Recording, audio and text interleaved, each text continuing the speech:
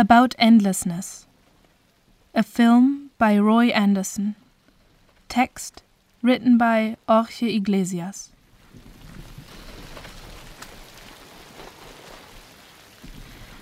A new parade of losers and smaller-than-life personae are the heroes of Roy Andersson's last movie, About Endlessness, whose philosophical title covers a new caricature of mankind made by this acute Swedish observer of human behavior. After a successful debut in 1970 and a disheartened flop in his second work 5 years later, Andersson shot more than 400 extremely ingenious TV commercials before reappearing in 2000 when the jury prize in the Festival of Cannes was granted to his third picture, Songs from the Second Floor, the first of a series of long features whose unique style has established him as one of the most original artists of cinema. A style forged in the quarter of a century he devoted to elaborate what Ingmar Bergman claimed the best ads ever made. The old, fat, ugly, bald, and pale characters of these grief vignettes are the opposite of the perfect world that publicity would make people dream of. Jag måste få prata med Dr. Lind. Det går inte. Vi håller på att stänga nu och Dr. Lind ska gå hem. Snälla.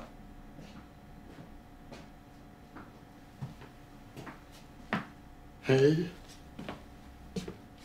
Vad ska man göra när man har förlorat sin tro? Förlåt, men vi ska stänga nu. Och du har ju en tid bokad här nästa vecka. Jag har en buss att passa nu. Jag är ledsen, men jag måste hinna med min buss. For those familiarized with the cartoon-like world created by Andersson, About Endlessness is a more succinct variation on his main subjects. Now, his narrative deals with bare essentials, and each piece of the usual portmanteau of scenes is treated as a one-line haiku, caustic indictments against political correctness and the emptiness of social life in rich countries. In some way, About Endlessness is planned as an advertising campaign on how silly and rigid the rules of society are. The fragmentary and concise storytelling of Andersson's new movie shows us an opaque zoo of civilized zombies, conveying a weird blend of affection, vulnerability, and sorrows, whose absence of love for the neighbor sometimes is manifested by hilarious acts of violence. A priest who loses his faith goes to a nonchalant psychoanalyst. An intolerant dentist abandons his jumpy patient. A distracted waiter pours wine on the table of an arrogant customer. A jealous man slaps his wife in a market. 3 young women dance on a small road with imposed joy. A defeated Hitler bursts into a room of his bunker where some officers are part of a premonitory disarray, or an interminable march of soldiers advancing through a snowstorm to a prison camp in Siberia. These are some of the fragments of life represented in the vignettes that follow each other in this film, narrated hors du champ by a 21st century's Scheherazade. Ja, nu ska vi stänga. Nu ska vi stänga kontoret här så... Vad ska jag göra? Ja, nästa vecka får du prata om det. Nej. Jag måste be dig att gå nu. Men vad ska man göra när man är... Man måste passa en buss. Vad ska man göra? Nej.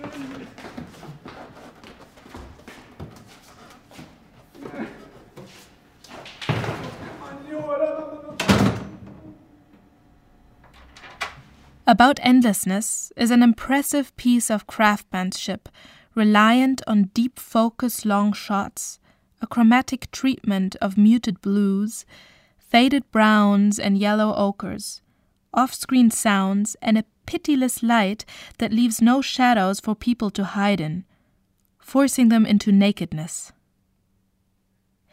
Its meticulous use of space and layout underlines the isolation of the pale-faced Andersson's models. The austerity of Scandinavian design softens every inflection. Its focus on clean, simple lines, minimalism, and functionality constructs spaces free of clutter and ornamentation that emphasizes the defenselessness of the characters, arranged like shapes in a comic strip.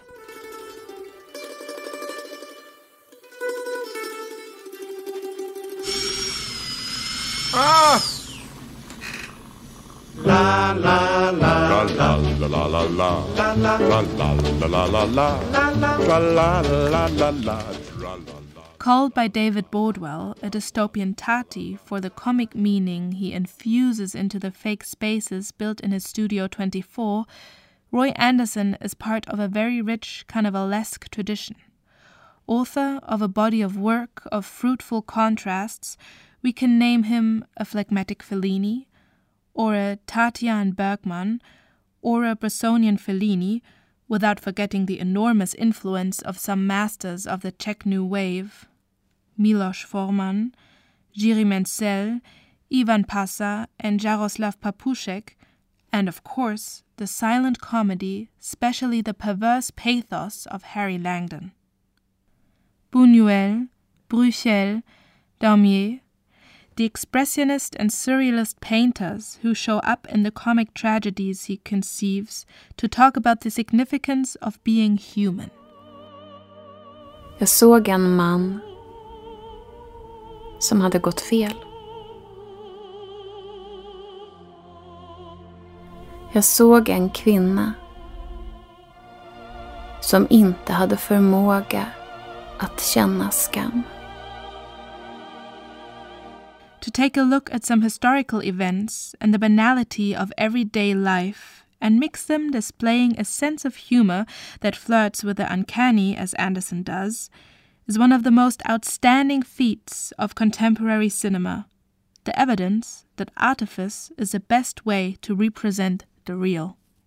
The hyper-reality he invented to locate his human puppets is a disquieting stage where they strut and fret, stiff and slow, to remind us that Earth is neither a hell nor a paradise, but a ridiculous purgatory where some people slouch towards a yellowish neutrality.